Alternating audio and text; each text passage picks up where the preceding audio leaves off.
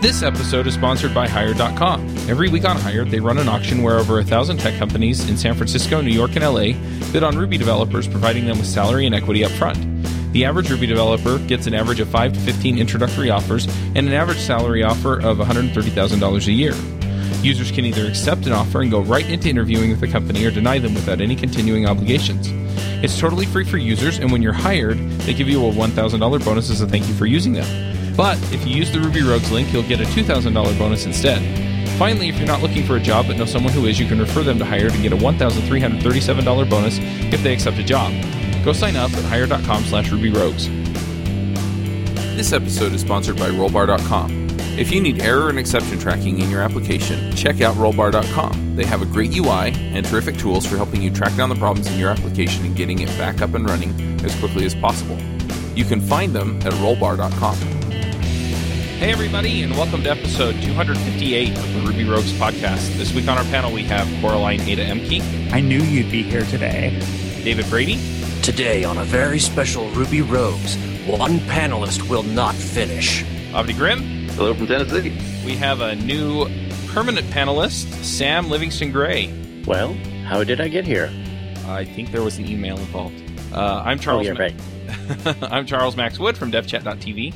And this week we have a special guest, and that is Greg Baugues. Hello, everyone. It's very, very happy to be back again. Thank you. I know, it's been quite a while. I think the last episode you were on was the depression episode, if I remember right. Yeah, that's right. It was just about 2 years ago. And it's been one of the episodes I think I've heard the most about from listeners. When I meet them, several people would come up to me and basically say, I don't know who that guy was, but I didn't realize how bad off I was until I heard it and then talked to somebody. So, you know, it's made a difference, I think, for a lot of people. That's really cool to hear. I really appreciate y'all giving me the opportunity to come talk about that stuff. Yep. Do you want to introduce yourself really quickly, since you haven't been on for a while? Yeah, sure. My name is Greg Baugues. I serve on the developer evangelism team at Twilio. Twilio is based mostly in San Francisco, but I am in Chicago. So for those who didn't hear it a couple years ago, you may have heard my name from a talk I gave called Developers and Depression. I've been doing that for a couple years primarily in the Ruby community, and then have a newsletter that I send out occasionally with links and resources on the topic at devsanddepression.com. Cool. Well, we brought you on today to talk about Twilio. So do you want to kind of give people a brief overview of what is offered by Twilio? Because I think some people kind of get the idea of phone, but they don't really take it much further than that. Yeah, for sure. Most practically speaking, what Twilio can do for a Ruby developer is within about 10 minutes of signing up for an account, you can send and receive a text message and place and receive a phone call in less than 10 lines of Ruby. So it really, truly does feel like magic. It's an API that can make your phone ring. And Twilio's been around for about 8 years now. And generally speaking, their goal is to bridge the gap between developers and the 150-year-old telecommunications industry. At least that's where we started. We've been doing some cool stuff in the last couple of years around IP messaging and video chat, but most folks probably know us because of the phone stuff. And, you know, the telecom system, you know, it used to be, say, like 10 years ago, if you wanted to send or receive a text message or make a phone call, you'd probably have to start by hiring a lawyer and then negotiating with all the major carriers and then running That's line what I do out your for office. every one of my projects. I always start with the lawyer. You probably don't need Twilio then. You'll be right at home there. And they basically have just done a lot of that groundwork and give you an API to interact with the telephone network. And then just in the last year, we've been offering IP messaging or chat. It's cross-platform, and then also video chat as well. Yeah, that's interesting. I think the thing that I've played with the most is the text messages. Mm-hmm. I've played a little bit with phone numbers and phone calls. I think text messages is probably the most gratifying way to get started. I think generally speaking, developers don't like talking on the phone. And being able to programmatically send text messages and to receive text messages is a ton of fun. And then once you realize you can do that, it tends to open up a whole bunch of fun hacks that you can throw together in an afternoon, along with a whole bunch of interesting business cases. Yeah, I think I built an app at one point using Twilio that basically you could text in and then it would text you back and ask for your email address, and then it would sign you up to get the emails that we send out every week where you can get the podcast episodes. And of course, it's out there and it's launched. And if you have the number and the the little keyword you can text in, you can actually make it work. But I haven't published it, and it has some bugs in it, so that's part of the reason. But it did work, at least on my phone. So I think you're probably not the only one with a few unfinished proof of concept Twilio apps living in their account. Yeah. So, Greg, I am necessarily pretty security minded, and I recently went through the crash override. So you're about to be doxxed course and enable two-factor authentication on absolutely everything. Mm-hmm. So Twilio can be used. That's one of the use cases for Twilio, right? Is setting up two-factor authentication. Yeah, that's absolutely right. There's kind of a cool story there. So we realized a couple years ago that a huge chunk of our customers were signing up for SMS so that they could implement two-factor authentication. And, from cursory glance, it should be pretty easy, right? Like generate a random 6-digit code, fire off a text message, listen for a text message to come back, check to see if it matches up. And then if it does, sign them in. In practicality, it is way more complicated than that. You have to worry about encryption. You have to worry about, is that code you're generating really secure? You have to worry about, can that code be brute forced? You have to worry about what happens if your user doesn't have access to their phone or doesn't have access to the cellular network. There was a customer of ours that had started building a solution for this and basically wanted to be the Twilio for two-factor authentication. So the idea being, developers don't want to do all this other crap. They just want to get back to building the features that are unique to their application. And so Authy started building these APIs for two-factor authentication. And last year, we acquired them and kind of joined forces. So their team is under the Twilio banner. And that's what I've been speaking on the most in the Ruby community over the last year. And the talk I give will do a live coding demo. We'll start with a Rails app that just has basic authentication, email, password, and then integrate two-factor authentication into it using Authy. And it really just takes 3 API calls. There's one to register a user, one to send the token, and then one to verify the token. And then Authy also works. There's an iOS app, an Android app, there's a Chrome app there, then it also works over SMS. So it just covers a ton of the basis. And, so that you can implement two-factor authentication, have confidence that it's done securely, and then have confidence that it's going to be updated as security vulnerabilities come out, and then get back to doing the things that you do. Yeah, I think I went to a Rails Conf talk where you talked about this. Oh, yeah. Last year. Yeah. It was, so it was not 2015. Yeah, 2014 in Atlanta, right? Yep. Yeah, that was a good one. Yeah, if you want to learn more about it, it's authy.com, AUTHY.com. You can also find it via the Twilio.com homepage. So they did become the Authy of two-factor authentication.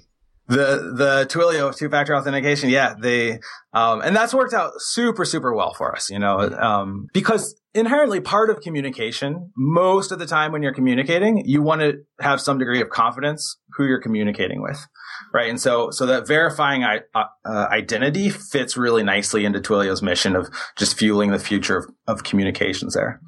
Well, especially where the web is so anonymous, and also where a lot of this stuff is mostly automated. So authentication, for example, it's automated in the sense that there's not a person on the other end flipping through a book to make sure that your username and password line up.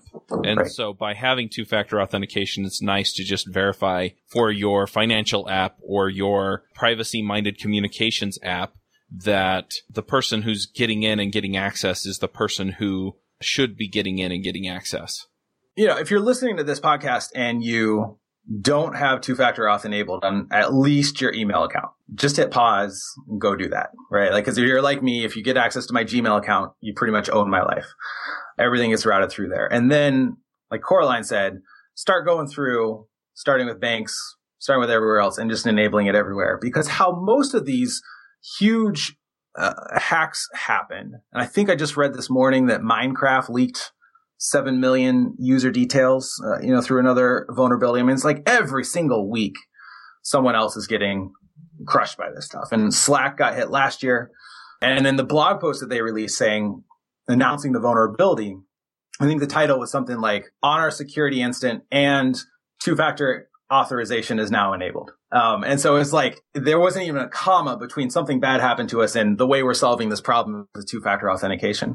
And so as developers, I think we're probably rapidly getting to the point where two-factor auth is just considered the best practice. And, we need to protect our users in such a way so that if, their stuff gets compromised on another site, because most users, to be honest, are just using, they probably have like 4 passwords, maybe 3 passwords, maybe 1 password. And that's typically how these hacks happen, is some site somewhere gets compromised. Now you have a list of 7 million email addresses and passwords, and now it's just a for loop. And they're just running through, trying out all the different sites. And if you have 2-factor auth enabled, it's going to eliminate 99.9% of those attacks.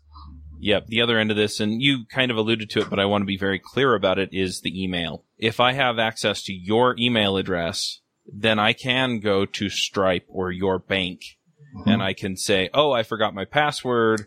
I log into your email account because it's going to email me a link to reset it. I can go reset it to whatever I want so I can get in, and then I just delete the email so you never see it. And so by having this on those areas where it's, it's kind of access to everything else, you definitely want it there. There's a fantastic article by a guy named Matt Honan. It's in Wired. It's from a couple years ago. And the title of it is How Apple and Amazon Security Flaws Led to My Epic Hacking. So this was from 2012. And so the security flaws have since been fixed. But I'm just going to read short. He does a better job saying this than I could summarize it. And so this is just a few sentences of text here. But I think the magnitude of this attack is pretty amazing. So he says, at 4:50 p.m., a password reset confirmation arrived in my inbox. I don't really use my me.com email. I rarely check it. Even if I did, I might not have noticed the message because the hackers immediately sent it to trash. They then followed the link in that email to permanently reset my Apple ID password. At 4:52, a Gmail password recovery email arrived at my me.com. 2 minutes later, another email arrived notifying me that my Gmail account password had changed. At 5:02, they reset my Twitter password. At 5 o'clock, they used iCloud's Find My tool to remotely wipe my iPhone. At 5:01, they remotely wiped my iPad. At 5:05, they remotely wiped my MacBook. Around the same time, they deleted my Google account. At 5:10, I placed the call to AppleCare. At 5:12, the hackers posted a message to my Twitter account taking credit for the hack. And this happened to him solely because his Twitter handle was MAT, and these hackers on the other side of the planet thought it would be cool to own that Twitter account. Oh, wow. The best part of this is, let me tell you a couple things. One, on that hard drive were all the pictures of his baby. So, and I think he had a 1-year-old daughter. And they were not backed up to the cloud. And so he would have lost all those. He was able to get all the data back from his hard drive by paying thousands of dollars to one of these data recovery services. But what he found out is that they use social engineering. Like they called up Amazon and were able to add a credit card to his Amazon account without authorizing himself, because what harm could that possibly do? Call back, use the last 4 digits of that card they had just added as a way of verifying their identity to get their Amazon password reset. Once he logged into there, he could see the last 4 digits of all of their credit cards. Then he could use the last 4 digits there with Apple to regain access to his account there, and then use the Apple, which was the backup email address for his Gmail, to do a Gmail reset. And all this happened in 10 minutes, and they barely had to touch a keyboard and certainly needed no programming knowledge to make this work. That's pretty amazing. You made a comment a little bit earlier about how a lot of developers, they just want to ship features. They don't want to deal with this security implementation stuff. And I'm definitely in that camp. But I think that there are some people in this industry who, that's a really appealing thing. Or maybe there are developers who are newer in their career and they might not understand why implementing your own security isn't such a hot idea. Do you want to talk about that a little? Yeah, to the extent that I can, because I am not one of those folks, right? And so I'm sure that you're going to have folks listening to this who are way better on the cryptography and security side than I am. But I certainly fall more under the category of folks who just want to get back to shipping features and sleep well at night. But let's start. I think most people who have been doing programming for a while understand that it's hard to generate truly random numbers. And so if you think about a 6-digit code, how do you know for sure that 6-digit code is truly random and that the pattern that you're using there can't be guessed? I think there's also, maybe even if, there's just attack vectors that you might not even consider if you don't do this stuff professionally, right? So for instance, I mentioned earlier, can you brute force this thing? Sure, you can send over a 6-digit code, but are you also building in the functionality to make sure that this gets reset? Is that token, does it expire after a certain amount of time? There's also benefits that you get from using a service that deploys this across thousands of sites, because you can see and identify common attack vectors. So if you see a ton of traffic hitting one of your customers and say entering the code wrong a bunch of times, when that traffic starts hitting another one of your customers, then another one of Authy's customers, then Authy can say, hey, this is probably a malicious attack because it's coming from similar bank of IP addresses. You don't get that same safety of, running with the herd that you do if you're just deploying and monitoring your own stuff. And then I also think there's just the practical aspects of, back when I was working at a consulting company, we would deploy a feature to the client, get a check like, okay, that feature's deployed, and then we move on to the next thing. There's not always budget or time for maintenance when the new attack vectors, or when, what is it, like every few weeks, it seems like we're finding a new vulnerability in OpenSSL or in Ruby or whatever it is, and so do you have the bandwidth and the attention span to stay on top of all those and to be going back and fixing all of those security issues as they pop up? So I think even if you have the knowledge and the technical expertise, which I don't, you might not have the time or bandwidth to stay vigilant about it. That's a good point. And so I guess Authy is like an overall good solution for that sort of thing for the reasons you mentioned. Yeah. I mean, that's what they do. I mean, we do have a bunch of those, the engineers that you mentioned, that Sam mentioned there, that care about this stuff and really nerd out on it. We've got a bunch of engineers who work there who do that, and this is all they do, right? Like they're not shipping additional features for other things. Like their job is to stay abreast of all the security stuff that's going on and to make sure Authy stays safe for the thousands of customers that are using it. So I'd like to make a general plea to the developers who are listening. If you are collecting any kind of personal information whatsoever from your users, please enable 2FA. And if Authy makes it easier for you, please use that, because you cannot underestimate the damage that can be done, even if someone gets an address, even if someone gets a phone number. So, please put it in place. Think about your users. I think it's interesting that you bring this up, Coraline, with your plea, just because I think a lot of us, we're going to get into this discussion of privilege here for a minute, but a lot of us just don't think about it because, nobody's trying to hack my account and I don't have to deal with a whole lot of, garbage on the internet, but there are people that do. And because there are people that do, I mean, you talked about, what to do if you get doxxed, and there are people out there that have a legitimate concern about this kind of thing because it's scary. And, well, it's wrong, and I think we can all agree on that. But, so by not thinking about it because, I don't have this problem, or, I'm not going to think about it because who does that ever happen to? You need to get it in your head. This does happen to people, and it can lead to real harm for people. And so when we're talking about this, we're talking about real life scenarios with real people who we've probably heard or talked to.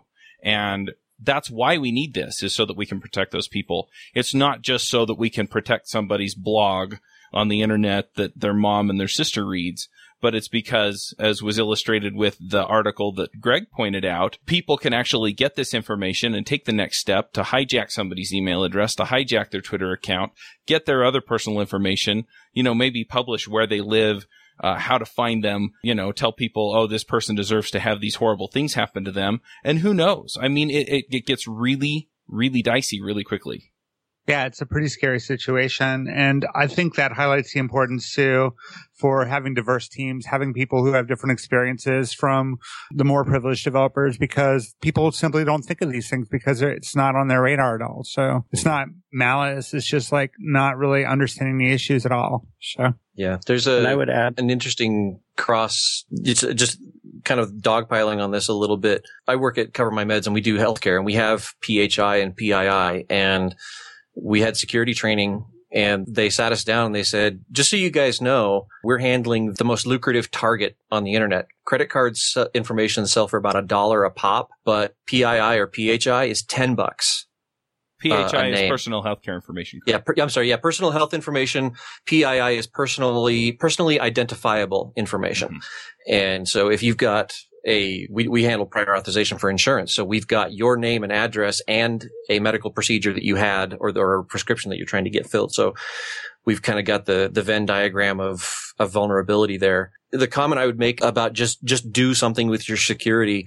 Greg, you made a comment about you gain the advantage of kind of running with the herd. And I think a lot of security people, and at Cover My Meds, we've got just a fantastic security team. They really, our ops and infrastructure dev team, they take this stuff really, really seriously, which can lead to some intense interactions, cause I'm on the developer side, because my job as a developer is to introduce vulnerabilities. And, I actually really like having these guys there acting as my unrelenting conscience. And what I will say is there's a counterintuitive thing that you think, well, if I'm running with the pack, I'm swimming with the same tank of fish in this barrel, right? Authy is now a very big target. If we can compromise Authy, we look at all these, we can take out the whole herd kind of thing. And that's a valid concern. So if you decide that you want to dedicate a team to your security, that's okay. But please, whatever you do, don't decide you're going to do your own security and then download a package and just install it and then forget about your security, because now you have the worst of both worlds. You are neither swimming with you're not running with the herd, but you're also not avoiding I'm in the tank of a barrel of fish, right? If you install WordPress and you look at your logs, you're going to see just script kiddies running known exploits over and over and over against every WordPress blog, out there. And if you're not keeping WordPress up to date, you're in the same barrel. And if you're running your own WordPress site, you're not running with the herd. Developers have this. We have this thing that we do where we're like, oh, that's a hard problem. I better think about that for half a day and come up with my own solution. And I see this just time and time again. And security is one of those areas that's just like, oh, I read a couple of blog posts on security and I'm going to write my own encryption algorithm now. And it's like, no, just stop right there and rely on and trust people who do this for a living. Yeah. Not only is security through obscurity not any kind of security, but if you try to roll your own, this is a very thoroughly well-studied area. And if you try to roll your own, you are going to make one of 5 really common mistakes that are known. Like if you try to roll your own, you are going to make a mistake that they are expecting you to make. So yeah, just don't do it, kids. Just don't do it. Well, the other thing to keep in mind, and this is something that goes back to the idea of we're all in the same barrel, and that is that if there is a leak in the barrel, or if somebody finds a way to actually fire into the barrel, so to speak, there are people out there, who are part of Authy. I'm making an assumption here, but I think I'm safe in the assumption. They have a staff of people because so many people are using Authy that will they're keeping up on the latest exploits for the web. They're keeping up on the latest exploits for the different ways of implementing two-factor authentication. And so if you're building your own, then you're taking on all of that responsibility, and it's nearly impossible to keep up with the state of the art of hacking systems like this. But if there's a team of people that are dedicated to it, sure, there may be an exploit where somebody actually gets past the gate, but those people are going to be much more involved in keeping track of that stuff and will plug it much more quickly than you can. Mm-hmm. Yeah, I think it's reasonable to say that if you are a hobbyist Ruby developer, you're going to have a hard time competing with someone who's a developer or full time. The same way, the folks who are trying to exploit these vulnerabilities do that full time. Mm-hmm. Like they do that like it's their job. So if you're trying to do all the other stuff you do, plus also kind of in your spare time, keep up to date with security, you're going to lose. There was a startup here in Chicago that I was interacting with a little bit, or I knew some of the people involved. And they were a team of junior developers that had just come out of out of a boot camp.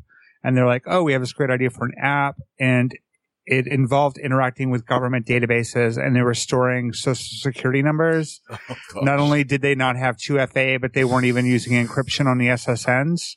So this is the kind of like anything we can do to make it super just drop dead simple for people with little to no experience to enhancing the security of their applications. I'm all for it. We had Dan Liu on a couple of months ago, and I love his article about the normalization of deviance, how broken practices become standard in software. Yeah, that was a great episode.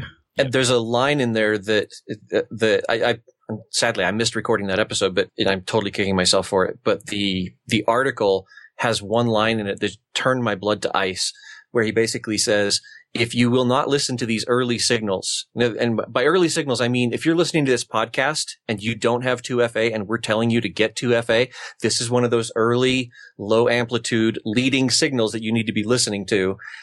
If you don't listen to these early leading signals, then you will learn this lesson by getting hacked. That's the only other way to learn. So, you can pay me now, or you can pay with your company down the road. And if you're under pressure to be delivering features, maybe you're at a startup, think about the economic cost of causing your entire customer base to lose faith in you and lose confidence in your product. Or think about the economic cost of a lawsuit. It's not uncommon for the people who build these things to get sued when they leak information, and especially when you're talking about HIPAA. Yeah. The health government fines for HIPAA are huge, and they're per violation. Yep. Yeah. The government is motivated. If you look, I had to read through the entire law of HIPAA a couple of years ago to work with a client. And if you read through the HIPAA laws, there's a lot of stuff in there that says our job is not to put you out of business. Our job is not to stop day-to-day operations, which is why they have the weird thing like, please, at the pharmacy, they say, please stand here for privacy. They implemented that because there was no way to prevent people from overhearing the pharmacist talking to the client, that kind of thing. And HIPAA said, we're not going to stop you from being a pharmacy. We're not going to stop you from working.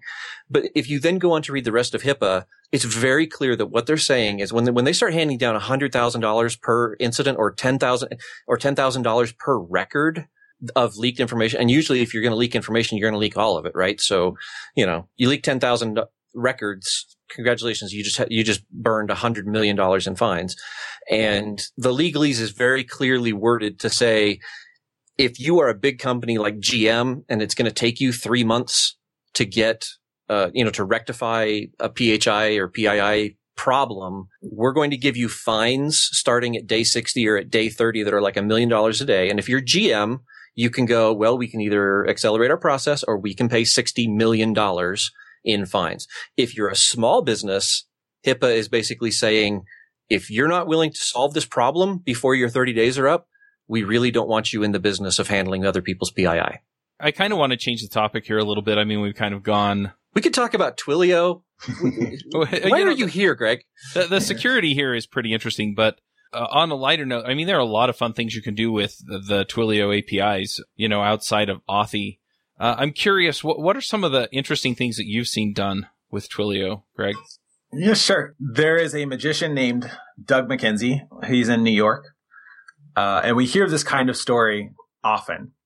He discovered Twilio and he taught himself to code in PHP so that he could incorporate Twilio into his magic tricks.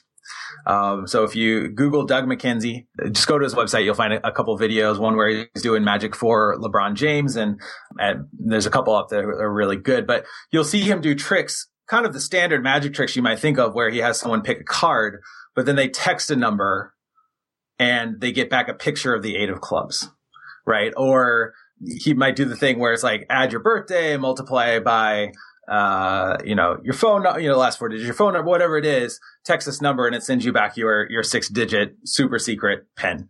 And so he's amazing. He came, I'm not sure when this is going to air. It might air too late, but we have a developer conference going on in San Francisco, May 24th and 25th. And we did it last year. It's called Signal. And he came and opened up, the second day of the show for us and did this magic trick from the stage with 1,500 people in the audience, that involved the whole audience texting in this number that he had. And it was pretty amazing. So, and he learned to code just so that he could do this. It was super cool. There's another guy who's, May 24th and 25th. There's another guy named, Ryan Leslie. He's a, hip hop artist and producer. He built this thing called Superphone. So he gives out his phone number at every single concert he goes to, every video. If you go to his Twitter, Ryan Leslie has 500,000 Twitter followers. You can text him and he basically built a lightweight CMS so that he can have a direct connection. He says that he has 500,000 Twitter followers and 40,000 of them have texted him. And so then when you text him, like he sells all of his albums direct. He pulled all of his stuff out of iTunes.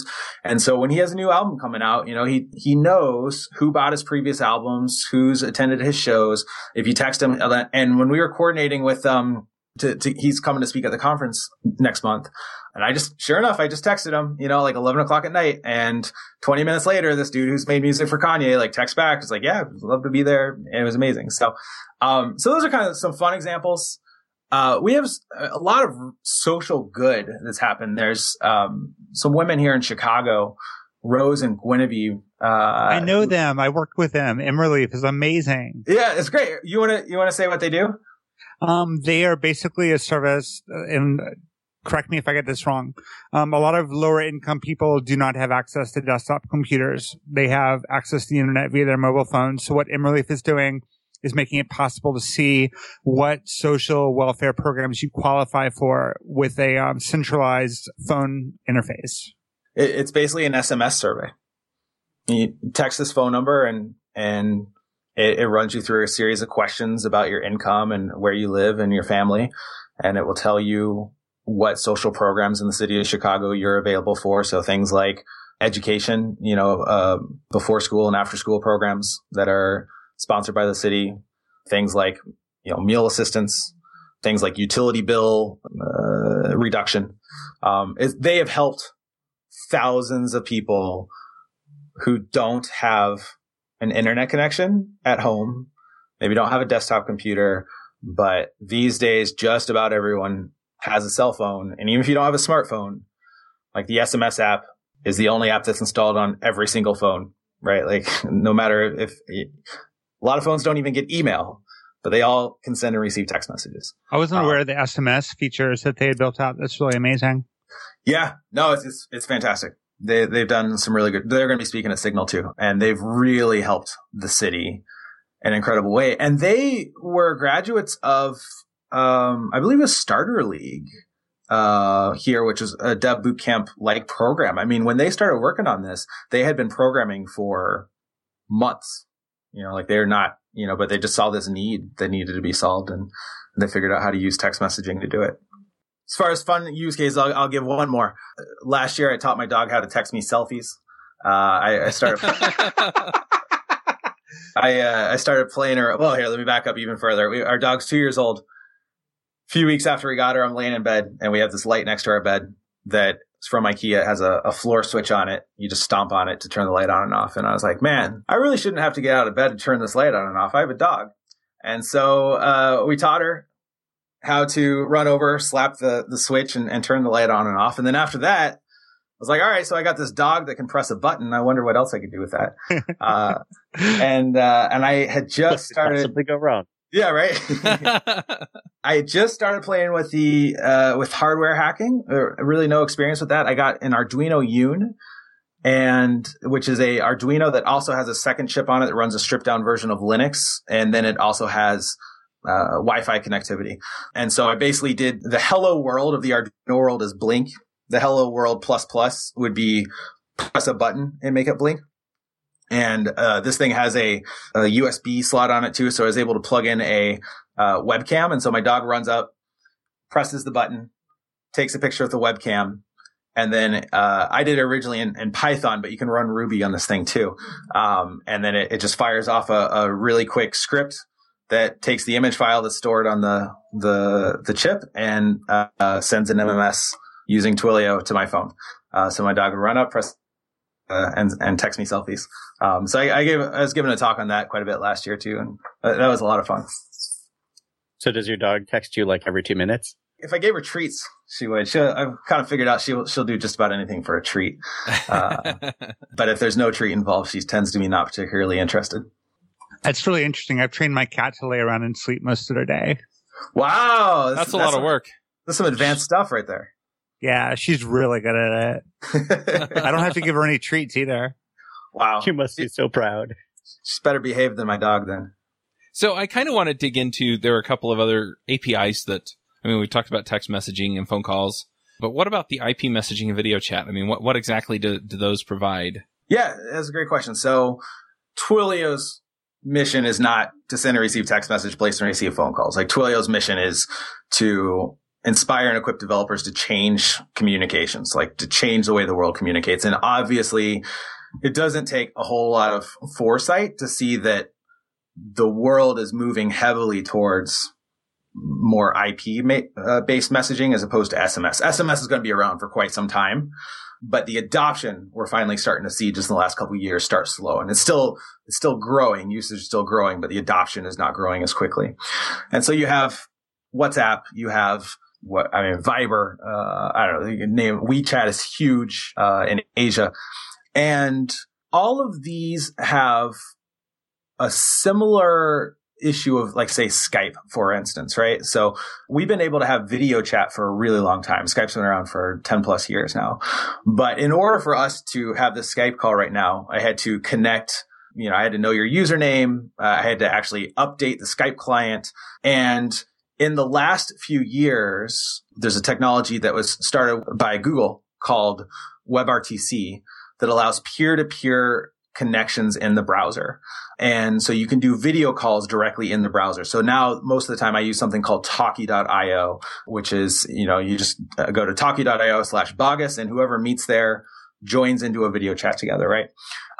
What Twilio wants to do is, on the video side, is make it really easy for developers to embed video into their existing apps, right? And so instead of having to go to the standalone app, that you could just add video into the apps that you're already building. And trying to do the same thing with chat. So most of the chat that happens over IP right now happens in these standalone apps. And what we want to do is give developers the ability to add chat, which, again, kind of like the two-factor authentication, is more complicated than it initially seems at first glance. So you probably think at first, if you've ever done a WebSockets tutorial, typically the hello world with WebSockets is building a quick chat. But production chat involves a lot more than just sending the message back and forth, right? Like, you want to have identity management. You want to keep a chat history. Often you're going to want to have typing indicators. You'll have concepts of different channels.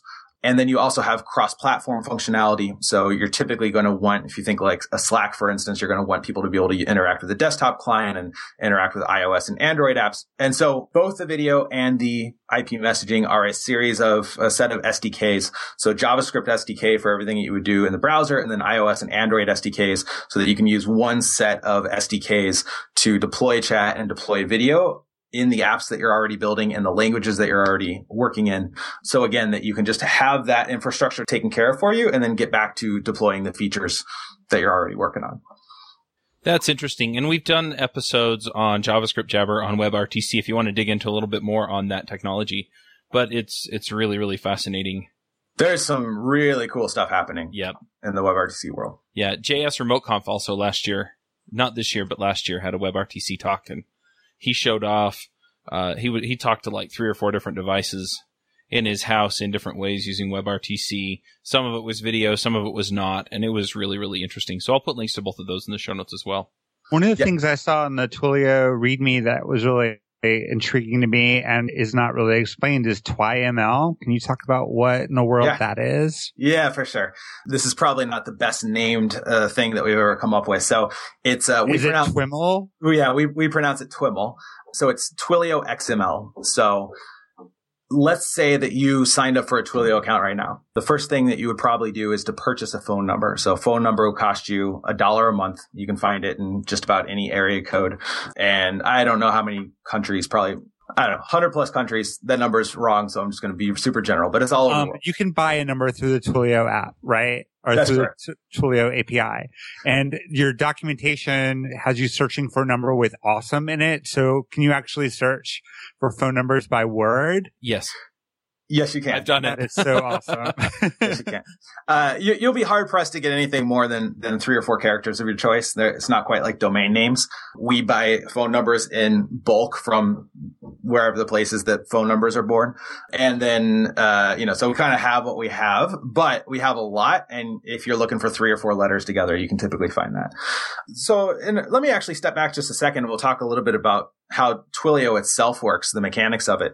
When you then text that phone number or you place a call to that phone number, Twilio makes an HTTP response or HTTP request to your server somewhere. All right. And so it's just like you punched a domain name into a browser somewhere, and then an HTTP request is made to that server somewhere. Says, hey, what do you want me to do? And that server returns back, some mix that, typically HTML is involved or is included in the payload that comes back. All right. So what happens here is that Twilio makes an HTTP request to the endpoint that you have set up as your messaging or your voice endpoint. And what it is expecting in return is TWIML, which is just basically our fancy way of saying Twilio XML. So it's XML that has a very specific set of primitives that instruct Twilio what you would like it to do. So in the case of text message, the most common response is just going to be, you're going to see like an open response tag and then an open message tag. And then you'd have the body of the message that you want to respond with. And then you'd close the message tag, close the response tag. And so in Ruby, for instance, whenever we'll do a 5-minute demo where we just get up on stage, we'll buy a phone number, and we'll typically ask someone in the audience, what's your area code? We'll buy a phone number and then just start with a blank Ruby file. And then in Sinatra, just write up a messaging webhook, and then that just basically kicks out some XML. We'll have everyone in the audience text that, and they'll all get a response right there. And then we'll make everyone's phones ring, and initiate a phone call to everyone who just texted. And if someone calls that number, you just set up another endpoint for that too. And then the TWIML would look like, it might do something like dial, where it just forwards. So one of the use cases that people use Twilio for is, I don't know, last year we were considering buying a house. We didn't do it, but we were considering it. And so I went to lendingtree.com and it asked for my info, and I had a hunch as to what was going to happen there. And so I bought a Twilio phone number and I just set it up to forward to my cell phone, and I gave them my Twilio number. And then once I was done getting those offers, I just killed the forwarding. And there's an app called Burner app that uses Twilio to provide people for temporary phone numbers if they're selling stuff on Craigslist or whatnot. And so that's dating. Dating. Actually, eHarmony uses us for anonymous communication. So same with Airbnb and Uber. So when you're texting or calling, whoever is on the other side of that, let's just put in air quotes, transaction, whether it's eHarmony or Airbnb or Uber, it's passing through a Twilio number so that you can give out the number of the driver or the number of the other person that you're meeting on eHarmony without actually giving out their personal number. And then once that pairing has stopped, once that ride is complete or whatever, that number then gets recycled for future transactions. So you're absolutely right. There's a huge number of people who use this for what we call anonymous communications, or also known as masked phone numbers. But to get back to your original question, Caroline, all of that is driven by TWIML. TWIML is just the XML based instruction set by which you tell Twilio what you'd like to do with that text message or that phone call. So I have some questions about your tech stack, but before I get into that, I actually have a more of a business oriented question. You've talked about some of the really high profile uses of Twilio, and also some of the particularly unique ones. But I'm curious, I don't know, it's one of those things where when I think about it, I think, oh, that's neat. And I might think of a few toy ideas, but I rarely make the connection to oh, this is how I would use this to enhance my business. And I'm curious, are there some common ways that developers ought to be thinking, oh, this is a way that I could enhance somebody's business or my own business using these technologies? Yeah, that's a really good question. And you're right. A lot of the use cases I've thrown out were either novel or they were businesses that didn't exist pre-internet. It's like Uber or Airbnb or something. So how does Twilio apply to more established or, what we think of as old school businesses? One of the ways that we're used most common is for what we call call tracking. And so if you think about, I wrote a blog post on this last year, and I used the example of Better Call Saul. I don't know if y'all have watched the show or watched Breaking Bad or not, but if you watch Breaking Bad, the lawyer on there, his name is Saul Goodman, and he runs these television ads, and he has these billboards, and he has ads at bus stop, and it all say his tagline is, you better call Saul, right? If you get in trouble, if you get arrested, whatever, you better call Saul. Prolific advertiser, Saul has a big problem though. He has no idea which methods of marketing or of advertising are yielding him the highest ROI. right? Because when somebody calls his 800 number, he doesn't know if they saw it on a billboard, if they saw it on the bus stop, or if they saw it on TV. And so what folks will use Twilio for is they will buy, again, for $1 a month, a different phone number for every advertisement that they run. So you could run a phone number on your different phone number on your Google ads, as on your billboards, etc. And then when a call comes into that phone number, before you would fire off that TWIML that says dial and connect this to our main phone number line. So everything will just pass right through to the receptionist or whoever's answering the phones. Before you would do that, you would increment a counter somewhere. And that would either be, your own proprietary database you set up, or what we'll often see is Google Analytics, because that's where you're often tracking a lot of your marketing and advertising data anyway. And so then you can pull up and you can see, all right, the billboard cost us, I have no idea what billboards cost, but the billboard cost us $1,000 a month. And it generated from that phone number that's on the billboard, and only on that billboard, 200 phone calls, and our Google ad campaigns generated this much. And then it will help businesses then, whether they are internet or offline businesses, it will help them figure out where should they spend their next $100 of marketing. Another spot we'll often see is appointment reminders. Patrick McKenzie, I don't know if he's been on the show before. He has. He has. Okay. Patrick's one of my favorite people in the world. Go check out the stuff he writes if you haven't heard of him or whatnot, but he's fantastic. He has a business called Appointment Reminder, which he more or less started because he discovered that Twilio was a thing. He was one of our earliest customers. He is probably our best unpaid developer evangelist. He has just spread the word and has said so many nice things about us over time. He's also speaking at Signal, and he spoke last year. Appointment Reminder does exactly what you think it does. It sends out reminders for the appointments of doctors and massage therapists and dentists and plumbers, and that you basically just go to his site and, they sign up and then they punch in your appointment, and then you get a text message that says, we're coming out tomorrow at this time. Respond with 1 to confirm, respond with 2 to cancel. And, when he was doing his, business, customer validation early on, massage, he went in, and I believe his story is that he would go in and say, do you take walk-ins? And they say yes. And he say, how much for an hour-long massage? And they say $60. And he say, okay, how about instead of me giving me a massage, I'll give you $60 and you let me interview you for an hour. And he's like, how painful is it when someone doesn't show up? And they're like, well, it's just a lost $60. I don't get that time back. I can't schedule someone in that slot. And it's just, 1/8 of my revenue for the day that I lose. And so he built this thing and can demonstrate a quantifiable value. If one person shows up per month that would have canceled, then it pays for what you're paying me. And I don't know exactly what his pricing is, but, it's a pretty easy to demonstrate the value proposition for that. And one last thing I'll say is, more generally speaking, email or open rates for SMS are, here, let me say it. We started up a podcast a few months ago, and it's called Twilio Radio. And we interviewed the Ben Stein, who runs our messaging team. And I asked him, I said, what are the open rates for SMS? And he said, all of them. Right. And he's like, you don't really even open SMS. You just read them. Right. Versus, I don't even know what the email rates are or the open rates are for emails, probably 20% or so. It would be good. It depends on the list. Yeah. Very, very true. Very, very true. And a good list can get 50% or more, but most don't. And that's just opens, not even people reading or clicking. Yeah, or the call to action. So any business that needs to communicate with customers, SMS is a pretty good way to do that. Now, different messages are more appropriate for SMS versus email, and SMS is perhaps the most intimate form of electronic communication that we have.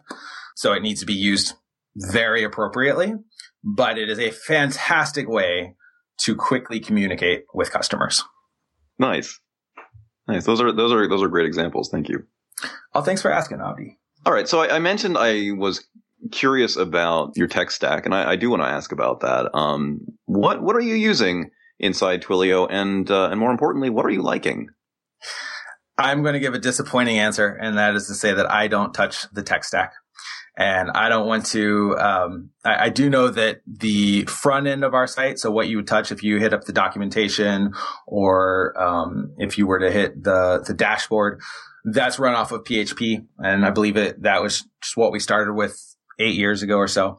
As far as the actual internals that are used to route traffic to, actually, I do know that we have a Python Flask app, which is, you can think as being very similar to Sinatra on the Ruby side. Flask they're very, very similar to each other. We have that helps route traffic as it comes in the API to all the internal services.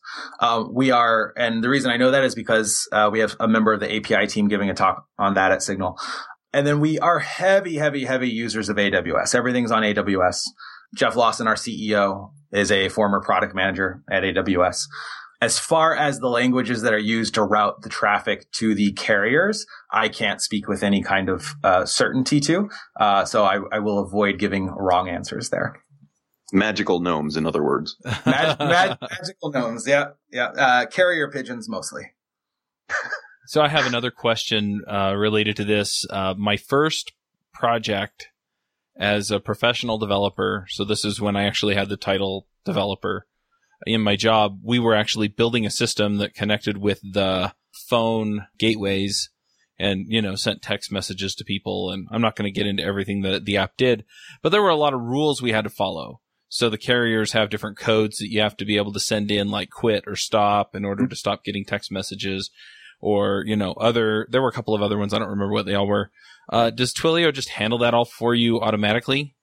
Yeah. So the best practice is that you also implement it, but we do handle that. So if you text stop in all caps to a Twilio phone number, you will no longer get text messages from that phone number. If you text start back to that number, then it opens up the pathway again back to you. We'll still send a notification to your app that came through. So you should also, as the developer, be looking for that and then unsubscribe them from your list and update your database accordingly. But if somebody finds out that, if you're out there, we actually launched a new product last year called Lookup, which is super fun to play with. Just go to twilio.com/lookup and you can punch a phone number in there and it will tell you if it's a mobile or a landline. It will tell you the carrier that it's on. And then we just a few weeks ago launched, you can pull up caller ID information from there as well. Then there's also an API for it. So one of the big use cases for that is phone number validation. So if somebody punches, say, a phone number into your form, you can validate, is that A, is it properly formatted? B, is it a legit number? And then C, is it a landline or is it a cell phone that can receive text messages? And based on that, you would decide how you're going to communicate, how your app's going to communicate with them. But one of the reasons I mentioned that is that one of my favorite games these days is whenever I'm out and about, I'm in the subway and I see an advertisement for some new on-demand service or whatever that has a phone number on there, and I punch it in the lookup and I see that it's a Twilio number. And that's always very encouraging, a lot of fun to see. If you ever do that and you're getting texts that you would prefer not to get, go look and see if it's a Twilio number. If you text stop, then you will stop getting text messages from there. Even if the developer hasn't implemented that. Sorry, go ahead. You brought up lookups, which reminded me, I was asking a coworker of mine if there was anything that they might like to ask somebody from Twilio. We actually use Twilio in one of our apps to send text messages back and forth to our customers. And apparently, I don't use it I didn't write most of this code myself, but apparently the lookups feature has a different API endpoint and maybe a different client library. And it seems like there's maybe a really interesting organizational story behind that. I wonder if you can speak to that at all. Behind the lookups? When something comes out in a different endpoint and with different client libraries, that tells me that maybe there's a different Tiger team working on it or something like that. No, that's a very insightful question. And I think that it speaks to the evolution of Twilio over time, right? So when Twilio first started 8 years ago, and I wasn't around, I just started 2 years ago, I believe all we did was voice. So you could place and receive phone calls programmatically. A couple years after that, we added SMS. And this is all a RESTful API, and it was all the same API. Over time, we've added more and more products. And you can imagine that as you add more and more features to a set, then that means more teams working on a shared code base. It means Documentation gets really tough. It means that even the dashboard that users interact with, which if you visited if you signed in your Twilio account and visited your dashboard about 2 weeks ago, it was a mess. And it had been that way for a little while, because we had this dashboard that had more or less started 6-7 years ago. And then we added features and features and features to it, which is great, but then it got more and more complicated. And so one of the big things that Twilio has been doing over the last year is starting an unbundling process. So there are customers who will use something, so it's called SIP. And so you can imagine you could use SIP to run Twilio to power the phone that's on your desk. But if you're just doing that, you don't need a lot of the advanced Twilio functionalities, right? Like, so you don't need all the stuff that Twiml offers you. You might not need to record phone calls. You might not need to be able to also send and receive text messages from that phone, but we were still charging you as if you did. And you can kind of imagine how that goes through a lot of stuff. There's certain customers that need certain features. They don't need everything. And so one of the things Twilio has been doing is unbundling a lot of our services from one another. And I think Lookup is probably one of the first things that you've seen along those lines, where it is no longer going to the same RESTful, the same API that sending and receiving text messages was coming from. And then similar stuff's happening with Twilio IP messaging, with Twilio video, and you'll see more and more of that. So that's a really, really, again, that's a very insightful question, and the general answer is unbundling. Greg, I have a question for you. Yeah. We spent some time talking about developer career paths, and a lot of developers, of course, end up in management. A lot of developers end up in sort of a guru or mentor role, and you have ended up in a developer evangelist role. So I'm really curious about how you got there and if you miss coding. That's a really great question. Chuck and I had briefly discussed maybe coming back and talking more about evangelism in a different episode, because it's a huge topic. First and foremost, I still get to do a ton of coding. So Twilio is a highly technical product. It's, we call it an invisible product. It's an API. If we as developer evangelists, and there's about a dozen of us on our team, don't maintain technical credibility, then we can't serve this community. So if I'm at a hackathon and I haven't written code with the API recently, then I can't help that developer build their app in 24 hours. Like, I can't go to 1871, the big co-working space here in Chicago, and help our customers, the startups there, and like sit down with them and work on that. So what I don't code obviously is much. I do 20-30% of my time is coding now. And it tends to be on a lot of smaller projects as opposed to diving deep into one code base. What I do get to do though is work across a bunch of different languages. So in the last 2 years, I've been able to write, like, I came into this job as mostly a Rubyist who had done PHP 5 years, for quite a while, but hadn't really written PHP for 5 years. And in the last 2 years, I've published blog posts or written code on stage in Ruby, Python, PHP. I was doing the Android stuff. I've started playing with Android, do quite a bit of JavaScript. And so it's given me great exposure to a lot of different languages. At the last hackathon I was at, I got to actually in 24 hours help debug apps that were written in each one of those languages as well. And so that part has just been fantastic. I would say that my breadth of programming knowledge has expanded, but I probably do sacrifice a little bit of depth.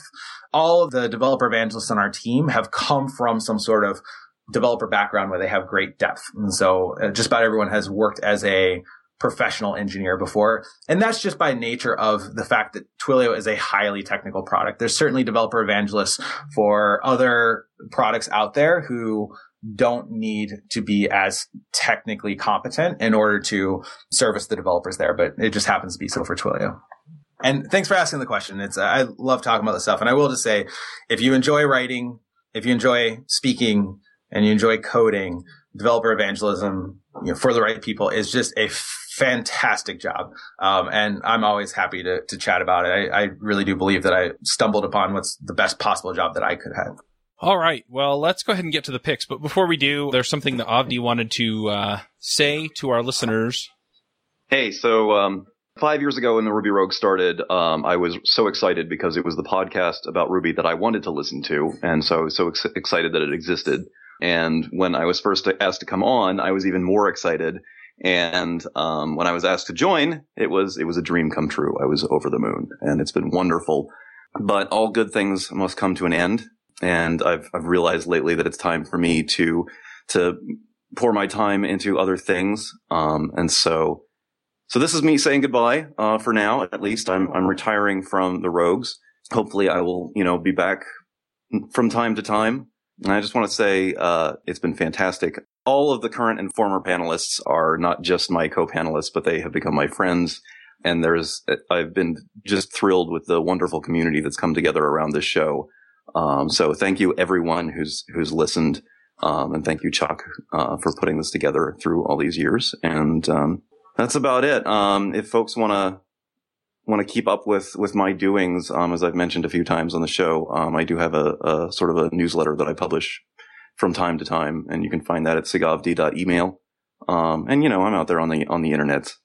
But bye everyone. Thank you so much. Avdi, you're going to be sorely missed. Yeah. Yes. Thank you very much. I've learned so much from you on this podcast over the years.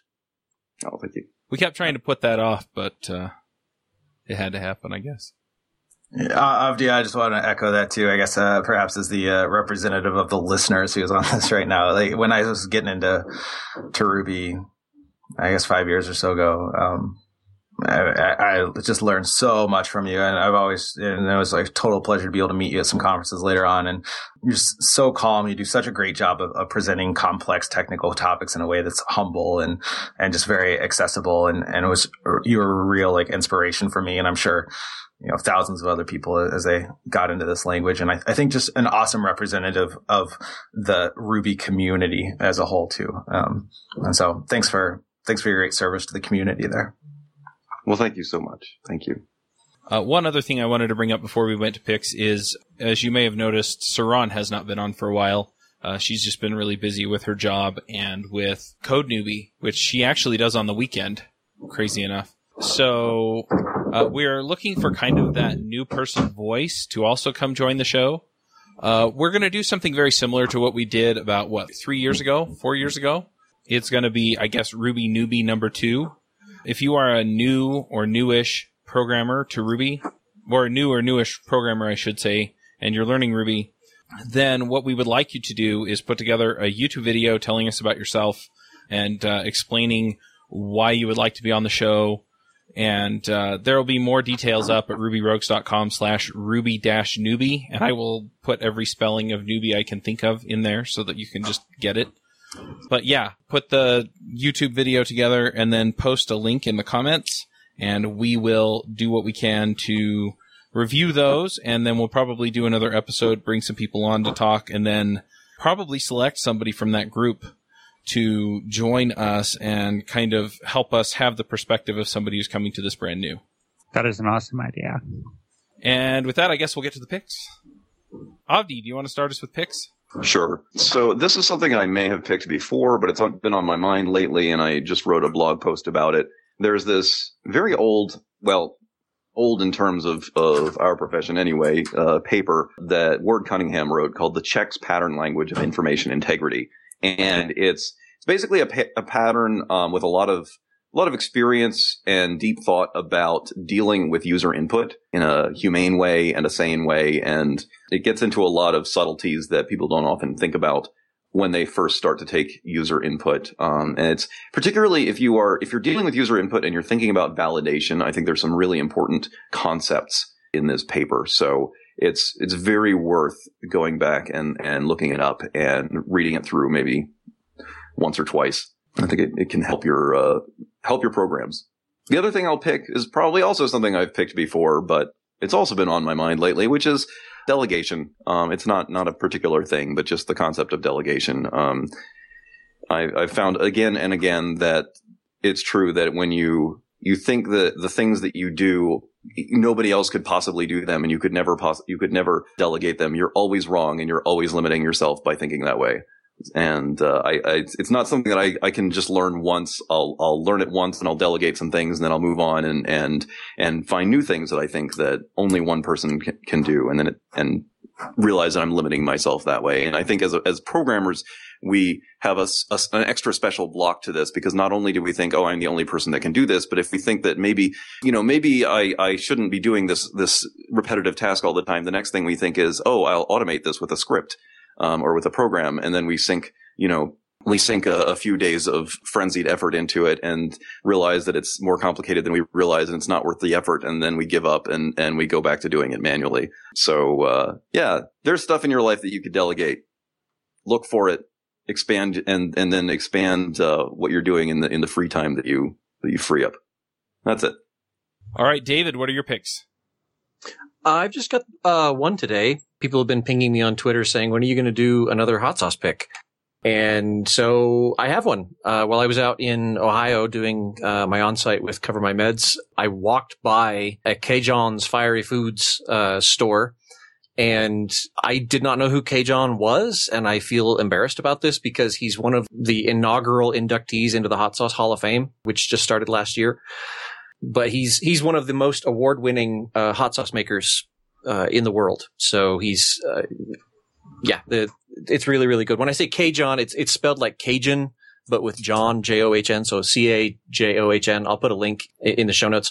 The sauce that I actually got 3, and I'm actually afraid to open the other 2. So when I build up my nerve, I will have some more hot sauce picks.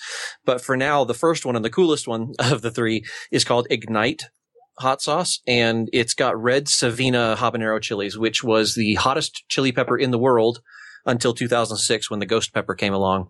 By the way, if anybody's keeping track listening to the show, the ghost pepper is not the hottest pepper in the world. Hasn't been for about 4 years. There's a new kid on the block that's over 2 times hotter than ghost peppers out there called the Carolina Reaper. And no, I'm not trying one of those anytime soon. But the Ignite sauce is diluted down until it's hotter than jalapenos, but it's definitely, I can't find a Scoville rating for it. I would say it's probably between 15,000 and 45,000 Scovilles. So the extract sauces start at about 100. And the interesting thing is when you take red Savinas, which are about 500,000 Scovilles, when you dilute them down, you don't get a cool sauce. What you get is or you don't get a warm sauce. What you get is a very cool sauce that's flavorful, that has these bright little pinpricks of intense heat that just flash and then kind of go away. And so this is a really, really good sauce. I've tried it out in soups and in tacos, and you can use it by the drop in a soup, and it doesn't change the flavor very much. It does have lemon and garlic in it, so you want to use it in salty foods. And you can, if you're brave, use it as a, quote, table sauce, unquote, what they say. And I just tried dripping it on a taco yesterday for the first time, and it's quite the ride. It's absolutely fantastic, and I'm probably heading back into another bout of hot sauce addiction as a result. So this will get the endorphins going. So Ignite hot sauce from Cajun's Fiery Foods. Now and that's my whole pick. All right. Coraline, what are your picks?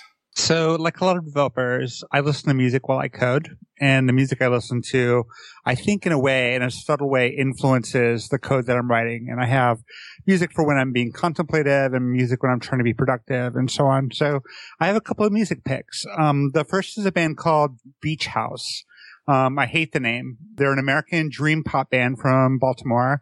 Only 2 members, vocalist and organist Victoria Legrand and guitarist Alex Scaley. Legrand's vocal style is reminiscent of Nico. You probably heard Nico with Velvet Underground. Influences include This Mortal Coil and Cocteau Twins. So it's very dreamy, very backgroundy. You can listen to it and it's not going to distract you from what you're doing. And their most recent release is Thank Your Lucky Stars. It was released last year and it's really, really good. My second pick is another duo, this time sisters Bianca and Sierra Cassidy, and their band is called Coco Rosie. They're best described as new weird American, or sometimes called freak folk. Freak folk's a genre of folk music which uses acoustic instrumentation but introduces elements of avant-garde music, baroque pop, and psychedelic folk, often featuring uncommon sounds, strange lyrical themes, and unusual vocal styles. So Coco Rosie incorporates elements of pop, opera, electronica, and hip-hop into their music. They typically release a new album every 2 or 3 years. I got familiar with them from their 2004 recording Noah's Ark, which is a classic. But Heartache City, which was released this November, is also very good. So Beach House and Coco Rosie for your coding music pleasure. All right. Sam, what are your picks? I just have one today, and it's also a music pick. I guess it's actually more like a pick and a half. So you might not guess this if you ran into me just at a conference wearing, the usual jeans and t-shirt, but my musical tastes run a little bit goth. When I was 18, a friend of mine gave me a tape by the Sisters of Mercy, and I loved it instantly. Yay! And I was treated right? They're great. And I was tweeting about them, the band and the friend, recently. And later I noticed that my tweet had been favorited by an account with an unusual name, which is how I learned of the existence of the Misters of Circe, who describe themselves as a gender non-conforming Sisters of Mercy tribute band. Now, so they're in London and I'm in Oregon, and I'll never probably actually see them perform, but just knowing that such a thing exists just brings me joy. And that's my pick. All right. I've got a couple of picks here. Some people may be surprised to hear that the last few weeks I have been spending a little bit more time in the code. I have been working in WordPress and PHP. And the reason is that... That doesn't count. I know, right?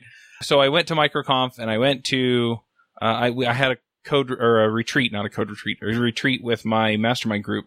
You can listen to us on entreprogrammers.com. We actually release our meetings as 2 to 2.5 hour podcast episodes. But anyway, while I was down there, Derek Bailey, who does watchmecode.com or .net, sorry, if you're into JavaScript, go check that out. He talked me into having a look at WordPress again. I kind of given up on it. And it turns out that I can actually do most of what I want to do in WordPress, and it will save me a whole bunch of time and effort getting what I want on devchat.tv by switching back over to WordPress and then having some customizations done as opposed to doing a whole bunch of custom Rails work. So I've been working on switching it back. So I've got some picks related to that. The first one is desktop server. If you want to have an XAMPP stack, XB and Mac OS set up, then desktop server just does it for you. And so you can get a WordPress site if you're doing any kind of WordPress development set up pretty quickly there. A few other picks that I'm just going to throw in here. Advanced custom fields. If you want to add fields to your posts in WordPress, it's very handy. I also imported a whole bunch of stuff and had to convert different custom post types. And there is a plugin called Convert Post Types that's also very handy. And then just a few other things that I'm using to get the work done. One is Gravity Forms and the other is MemberPress. And I'm really, really liking those. They're doing a lot in the way of collecting feedback. I'm hoping to be able to use that to collect more feedback more regularly from the website and get a whole lot more input on what we're doing. I'm also setting up a more streamlined or regimented, both kind of, way of getting show recommendations and turning those into episodes. So working on that as well. I had a long talk with Kai Davis, who incidentally I'm talking to in about 5 minutes on the Freelancer Show. But yeah, so a lot there. MemberPress is member access, and it's pretty awesome as well. So lots of picks. I'll have links to those in the show notes if you're doing WordPress stuff or have a WordPress site. And yeah. Chuck, as a developer, aren't you obligated to write your own CMS? That's what I actually have been doing for the last year and a half. Okay, you get to hold on to your credentials then. And it's just turned out that I was able to replicate in about a week to 2 weeks worth of full-time work spread over about 4 weeks, but I was able to replicate what we did in a year in about a week and a half by customizing WordPress. So if that's the kind of productivity I can get out of it, then I feel like I have to switch back so that I can spend more time doing the show stuff and less time doing the flailing about doing development stuff for the shows, if that makes sense. Greg, what are your picks? First pick, bit of a plug. As I mentioned earlier, we're putting on a conference. It's called Signal. It's May 24th and 25th out in San Francisco. We're going to have about 2,000 developers there. We're going to have over 100 speakers. It's all about the future communications. So if you are currently a Twilio customer, Twilio developer, we're going to have a bunch of folks from the Twilio, developers who make Twilio talking about Twilio best practices. We have folks come and talk about WebRTC. We've got people coming and talking about bots, which if you've opened up Hacker News in the last couple months, you've undoubtedly seen a bunch of stuff about bots. It seems to be one of the hottest, I hate that word, hottest, but one of the most popular topics these days in the tech world. So it's going to be awesome. We had it last year and it was just a ton of fun and would love to have you there. I'll set up a promo code, punch in Rogues100 when you register and we'll give you $100 off the registration there. And if you want to hear some of the speakers, you can check out the podcast Twilio Radio. We interviewed a bunch of the speakers who are going to be speaking there. Second pick would be Open Sourcing Mental Illness by Ed Finkler. If y'all have listened to my talk or are interested in depression, mental health amongst the tech community, check out it's osmihelp.org. Ed gives a fantastic talk and has been doing it longer than I have about how mental illness affects the tech community. His site has a ton of resources for both employers and developers. He runs a survey every year, and you can see the results there. But Ed is just a fantastic guy. He goes by Funkatron on the Twitter. And then real quick, I started watching the TV show Billions a couple nights ago. If you have Amazon Prime, you can get a 30-day free trial of the Showtime stuff, and which is what I'm doing to watch it. And I'm pretty sure I'm going to get through all 12 episodes pretty quickly. It's been a lot of fun. And that's it. All right, Greg, if people want to follow up with you, see what else you're working on, know what Twilio is up to, what do they do? Yeah, for sure. You can find me at Greggy B on Twitter, GREGGYB. You can find Twilio at Twilio everywhere. And I'm also gb@twilio.com. And you can email me anytime. And then I have a newsletter, devsanddepression.com, where I send out some stuff about mental health. All right, sounds good. We'll go ahead and wrap up the show. Thank you all for coming, and we'll catch you all next week. Bandwidth for this segment is provided by CacheFly, the world's fastest CDN. Deliver your content fast with CacheFly. Visit CACHEFLY.com to learn more. Would you like to join the conversation with the Rogues and their guests? Want to support the show? We have a forum that allows you to join the conversation and support the show at the same time. You can sign up at rubyrogues.com/parlay.